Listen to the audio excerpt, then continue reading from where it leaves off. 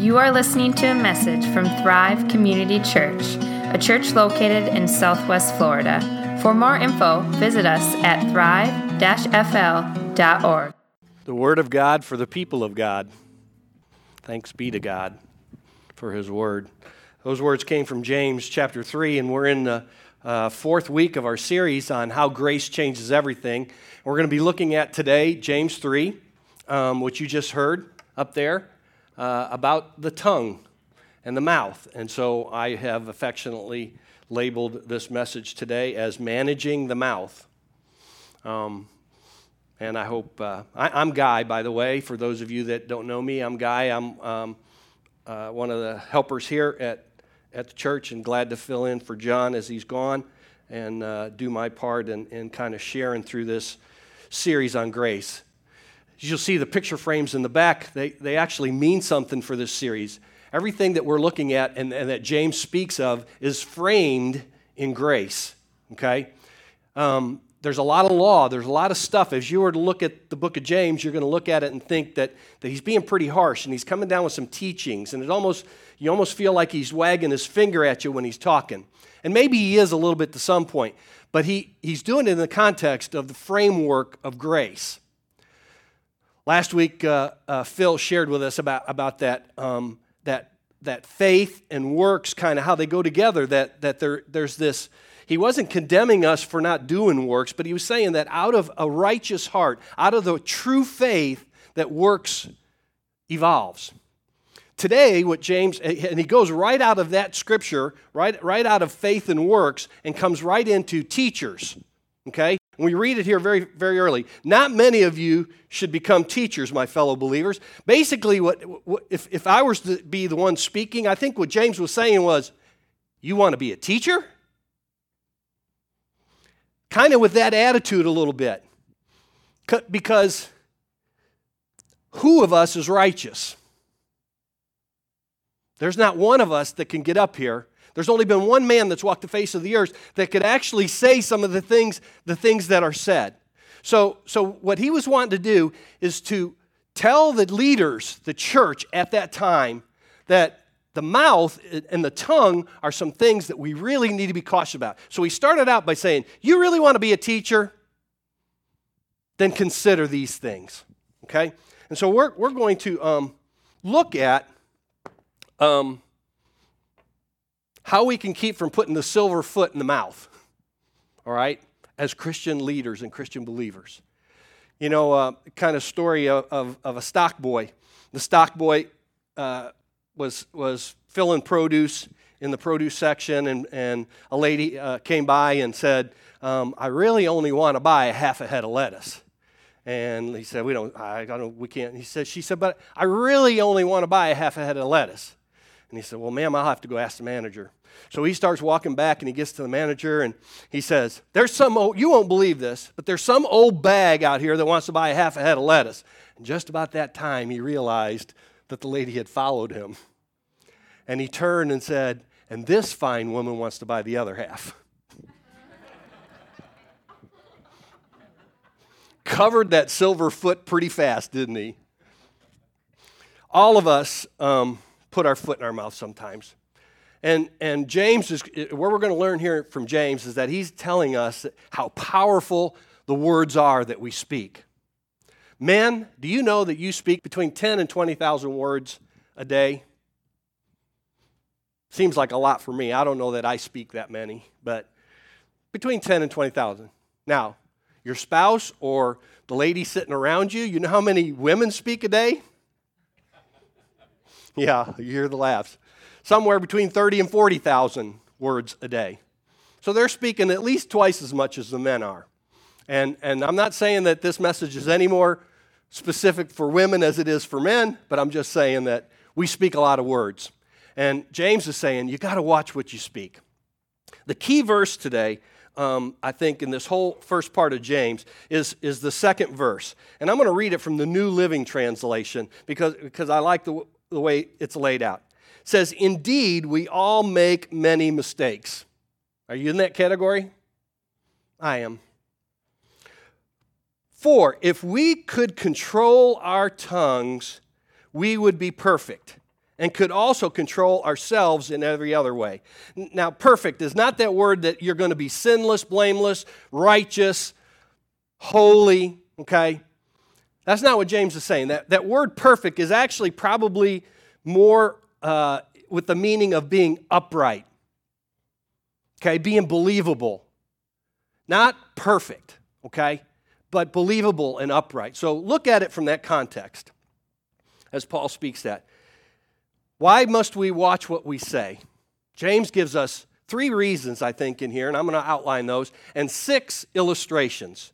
That's how important it is. He went through 6 illustrations to let us know how important the tongue is. The first thing I want to suggest that James brings out is that my tongue directs where I go. What I say directs where I go.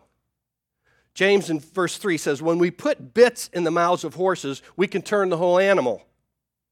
And then he goes on to say, or take ships as an example. Although they are so large and are driven by strong winds, they are steered by a very small rudder, wherever the pilot wants to go. You ever seen a cruise ship? I've been fortunate enough to go on a few cruises, and I'm amazed how big those ships are. I mean, they stand really tall out of the water, and a little bit of it that's underneath the water. And there's this little rudder to steer it. That big ship is steered by the rudder. See, James has given this illustration to let you know that even though the tongue is small, it's like that rudder on a big ship. It's going to direct. It's directing where you go. The second thing I think James is bringing out here is my tongue can destroy what I have. He uses 2 more illustrations. He says, consider what a great forest is when a great forest is set on fire by a small spark. The tongue is also a fire. It sets the whole course of one's life on fire, and it itself set on fire by hell. That's the NIV version. A campfire. How many of you have been out on a campfire? A couple of weeks ago, I sell fire trucks for a living now, and so I kind of get a lot of fire stuff that comes into my email and across my desk. And out west, there was a fella that thought he had put his fire out at campfire, and the embers from that, the wind picked up, took the embers from that, and it burned literally thousands and thousands of acres, and even got into a subdivision, burned some homes down, okay? From some little spark that was there. You see, I think James is telling us too that the tongue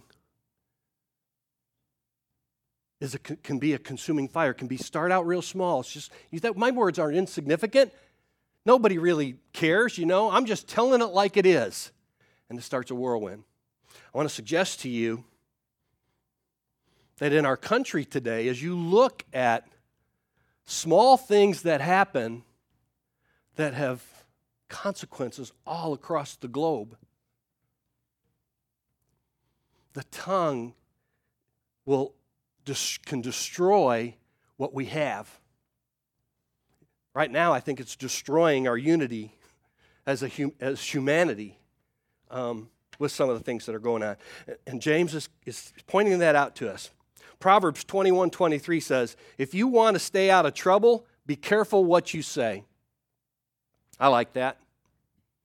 If you want to stay out of trouble, and he doesn't mean just stay out of trouble so you don't go to jail. He's saying staying out of these little conflicts, these squabbles, these things that are going on around you. Stay out of those. Be careful what you say in those settings, because you may destroy something with the words you speak. The third thing I think James is pointing out, and he has 2 more illustrations. He said, my tongue displays who I am. Who I am. I think more specifically he's saying there's an inconsistency in a lot of the lives of leaders that are in the church. And this was back in that day. They were having some of that struggle, that people were saying things and doing things in the early church and then living a life a little bit different. And so he says, with the tongue we praise our Lord and Father, and with it we curse human beings who have been made in God's likeness. Out of the same mouth came praise and cursing. My brothers and sisters, this should not be.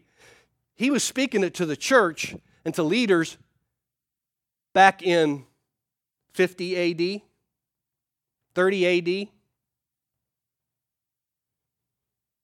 Did you hear the words? Let me read them again. With the tongue we may praise our Father, our Lord and Father, and with it we curse human beings who have been made in God's likeness. You see, I think I see the same thing happen in today's society. I think we curse people around us. We find fault with those that aren't like us. We look at people and think different things, and we may even say stuff, and so we end up pushing them off to the side. When I say curse, it doesn't mean to use God's name in vain. It's just cursing is a separation. It's a demeaning. It's pushing somebody away. He goes on to say, can fresh water and salt water flow from the same spring?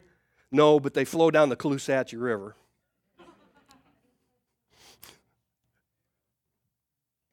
Can a fig tree bear olives or a grapevine bear figs? No, that's inconsistent. There's an inconsistency in those things. Those things can't happen.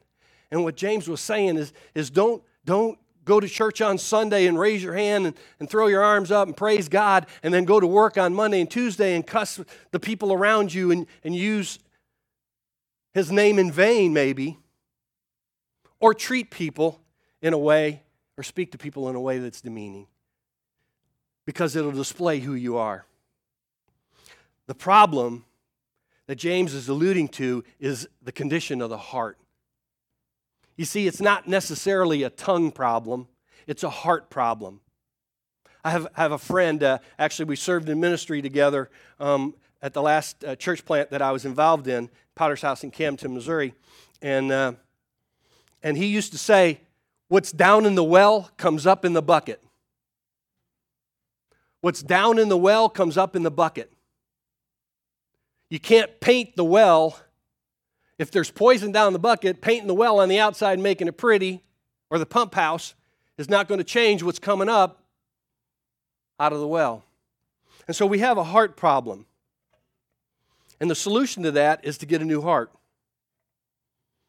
The solution to some of that bitterness that goes on, some of the harsh words we speak, because here's what a harsh tongue may be revealing an angry heart. A negative tongue may be revealing a fearful heart. An overreacting tongue may be revealing an unsettled heart. A boastful tongue may be revealing an insecure heart. A filthy tongue, an unpure heart. And a critical tongue, a bitter heart. So how do we change that? Jesus came to give us a new start. To give us the new heart. It's a fresh start. It's starting all over again.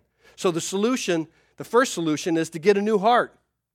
Ezekiel 18:31 says, rid yourself of all the offenses you have committed and get a new heart and a new spirit.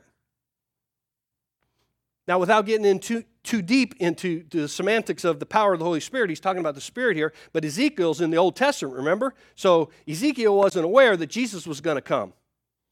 And the Holy Spirit would be there to provide for you. But here's what I want to tell you. When you receive a new heart, when you receive Christ as your Savior, you receive that new heart. And He gives you a gift. It's the gift of the Spirit that comes and lives in you and resides in you. And you can call on that Spirit each and every day to help you, to cleanse your heart, to change your heart, to give you that fresh start, that new start, that clean heart as you begin. Paul writes this way, therefore, if anyone is in Christ, the new creation has come. The old has gone and the new is here. When you come to Christ, if you're battling with your tongue and you're finding you're saying things that you don't want to say, you got to look at the condition of your heart and you need to go to Jesus for that. Okay? That's where it starts. Now, those of us that, if you're like me, you find you're a Christ follower and you believe in Jesus and you have Him in your heart, but you still find you're saying things that you shouldn't be saying. And a lot of times I do it to those that are closest to me. Our loved ones end up catching the brunt maybe sometimes. And so I think the second solution to guarding our tongue and to watching is to ask God for help every day. Psalmist David understood this. He said, set a guard over my mouth, Lord. Keep watch over the door of my lips. David understood that in him was nothing good. And that even though he understood he had a God that loved him and was going to take care of him and provide for him, that he still had unrighteousness. I went on a cruise, and going back to a cruise, Chris and I went on a cruise, and I happened to meet an older gentleman and his wife that were on there, and he was a kind of an itinerant pastor. He spoke, he did some preaching and teaching. And I ended up getting in a conversation with him, and my wife says I need to quit doing that on Facebook, but I got in a conversation in Facebook over some things. And and I'm going to tell you that it was Perry Noble. And if those of you that know Perry Noble in his church, recently he was asked to resign and he stepped down from his position. Apparently he was battling some alcoholism in his life. But at this time, Perry wrote a thing, and I had posted it out there. I just shared it, that no perfect people are allowed, no perfect people allowed in his church, is what he was saying. That there were no perfect people. And what this gentleman then started saying online is that that's the problem with the church today, is because we don't hold anybody accountable for their sins. Really? I didn't realize that was the church's responsibility to hold people accountable for their personal sins. I thought it was to share the good news of the gospel of Jesus Christ and let the Holy Spirit convict them on what they're doing right and wrong in their life. Now, that doesn't mean that we don't still have a responsibility to go to that brother in Christ, but first you got to have a relationship with them, don't you? I mean, I would think that would make sense. So you have to have a relationship with somebody before you can go and tell them, hey, you're living your life wrong. And so the church should be that place that we're open and we bring people in. Kind of got off topic there, but isn't that true? I think I said it 2 weeks ago, is that we're, and I think I even heard Phil reiterate last week, is that the church is not a hospital is not a hall for saints, it's a hospital for sinners, for those that are hurting and suffering. And so that's what we need to be looking at. And so we have to ask God for help each and every day, each one of us, because we are sinners. There is no one, I'm including, and John's not here, so I'm not going to speak for him. I'll speak for myself. I was a pastor for 13 years. I'm not perfect. Not even close. And so I have to ask God for help every day. Sidlow Baxter is an author, and he wrote a book called Explore the Book. And in it, he kind of goes through the Bible and kind of takes you through each text, and a great book anyway. But he wrote in there, the proof that God's Spirit is in your life is not that you speak in unknown tongues, but that you control the tongue you do know. Controlling the tongue that you do know. I think he was spot on right there. Is that I don't have the gift of speaking in tongues, but I know the Spirit of God lives within me. I know I'm under conviction many of the times when I say something or do something. And so I have to be open to that and seeking that. I need to be asking God for his help in helping me get into the mode where my mouth is not getting me in trouble. Okay? Now, getting into God's Word is and speaking of exploring the book, I would agree with Baxter that we have to be in the book. Where else is God going to reveal himself to us except in his book? Now, I know he does it individually. I know he does it corporately. But I think his word is given to us to help us for that. There's an old saying, garbage in, garbage out. You heard that before? Yeah. Well, I think it's true. I think it's really true. And if we're not in his word on a daily basis, I know it's true for me. If I neglect or if I'm busy and find excuses that I haven't been in his word each and every day, that I start slipping. If I start listening a lot to some of the secular music that's out there today, I guess I don't want to go there too much, but garbage in, garbage out. You got to be careful what you listen to and what you're hearing and what you're reading. And that's the start for asking God for help. And then the third thing in the solution, I think, is you have to think before you speak. You need to think before you speak. John shared the very first week of this series about having 2 ears and 1 mouth. So you should speak half as much as you listen. And James 1:9 says everyone should be quick to listen, slow to speak, and slow to anger. You see, the first illustrations he gave us was the bit in the horse's mouth and the rudder on the ship. And it takes a firm hand on that bridle, doesn't it? It takes a firm hand on the bridle to hold the horse back or to make it turn one way or the other. Same with the rudder. To steer the ship, it takes a firm hand to turn that rudder. If we're truly thinking before we speak, we're putting that firm hand on the bridle. We're putting that firm hand on the rudder.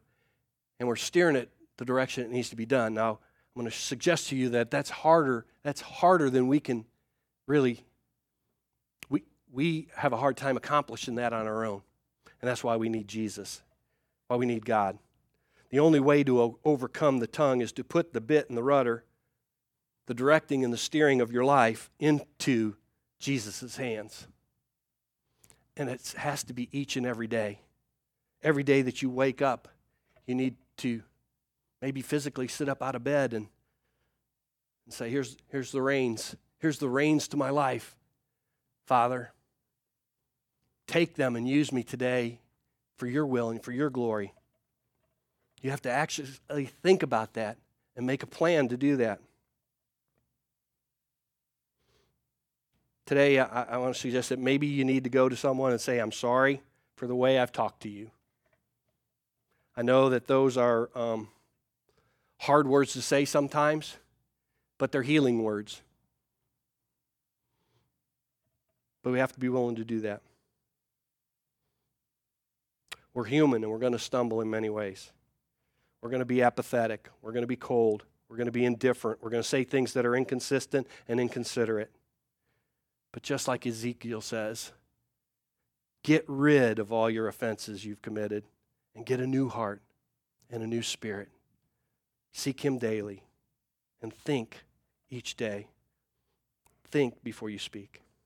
Let's pray. Father, everybody needs this message today. It really is a message of how grace changes everything, Father. That you love us so much that you put your plan A in our hands.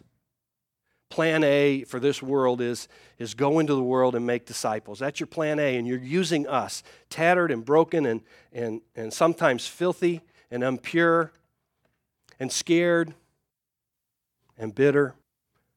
And yet you say, use me. I want to use you. And so we sit before you today and thank you for the grace that you've extended us, the forgiveness you've extended us, Father. We ask that you pour out your Spirit into us and give us that changed heart. In whatever area that is, Lord, take away the overreactiveness in our lives. Take away the bitterness. Take away the insecurity. Take away the fear. Take away the unpure outbursts.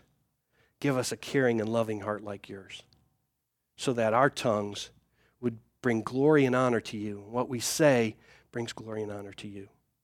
We ask this all in Jesus' name.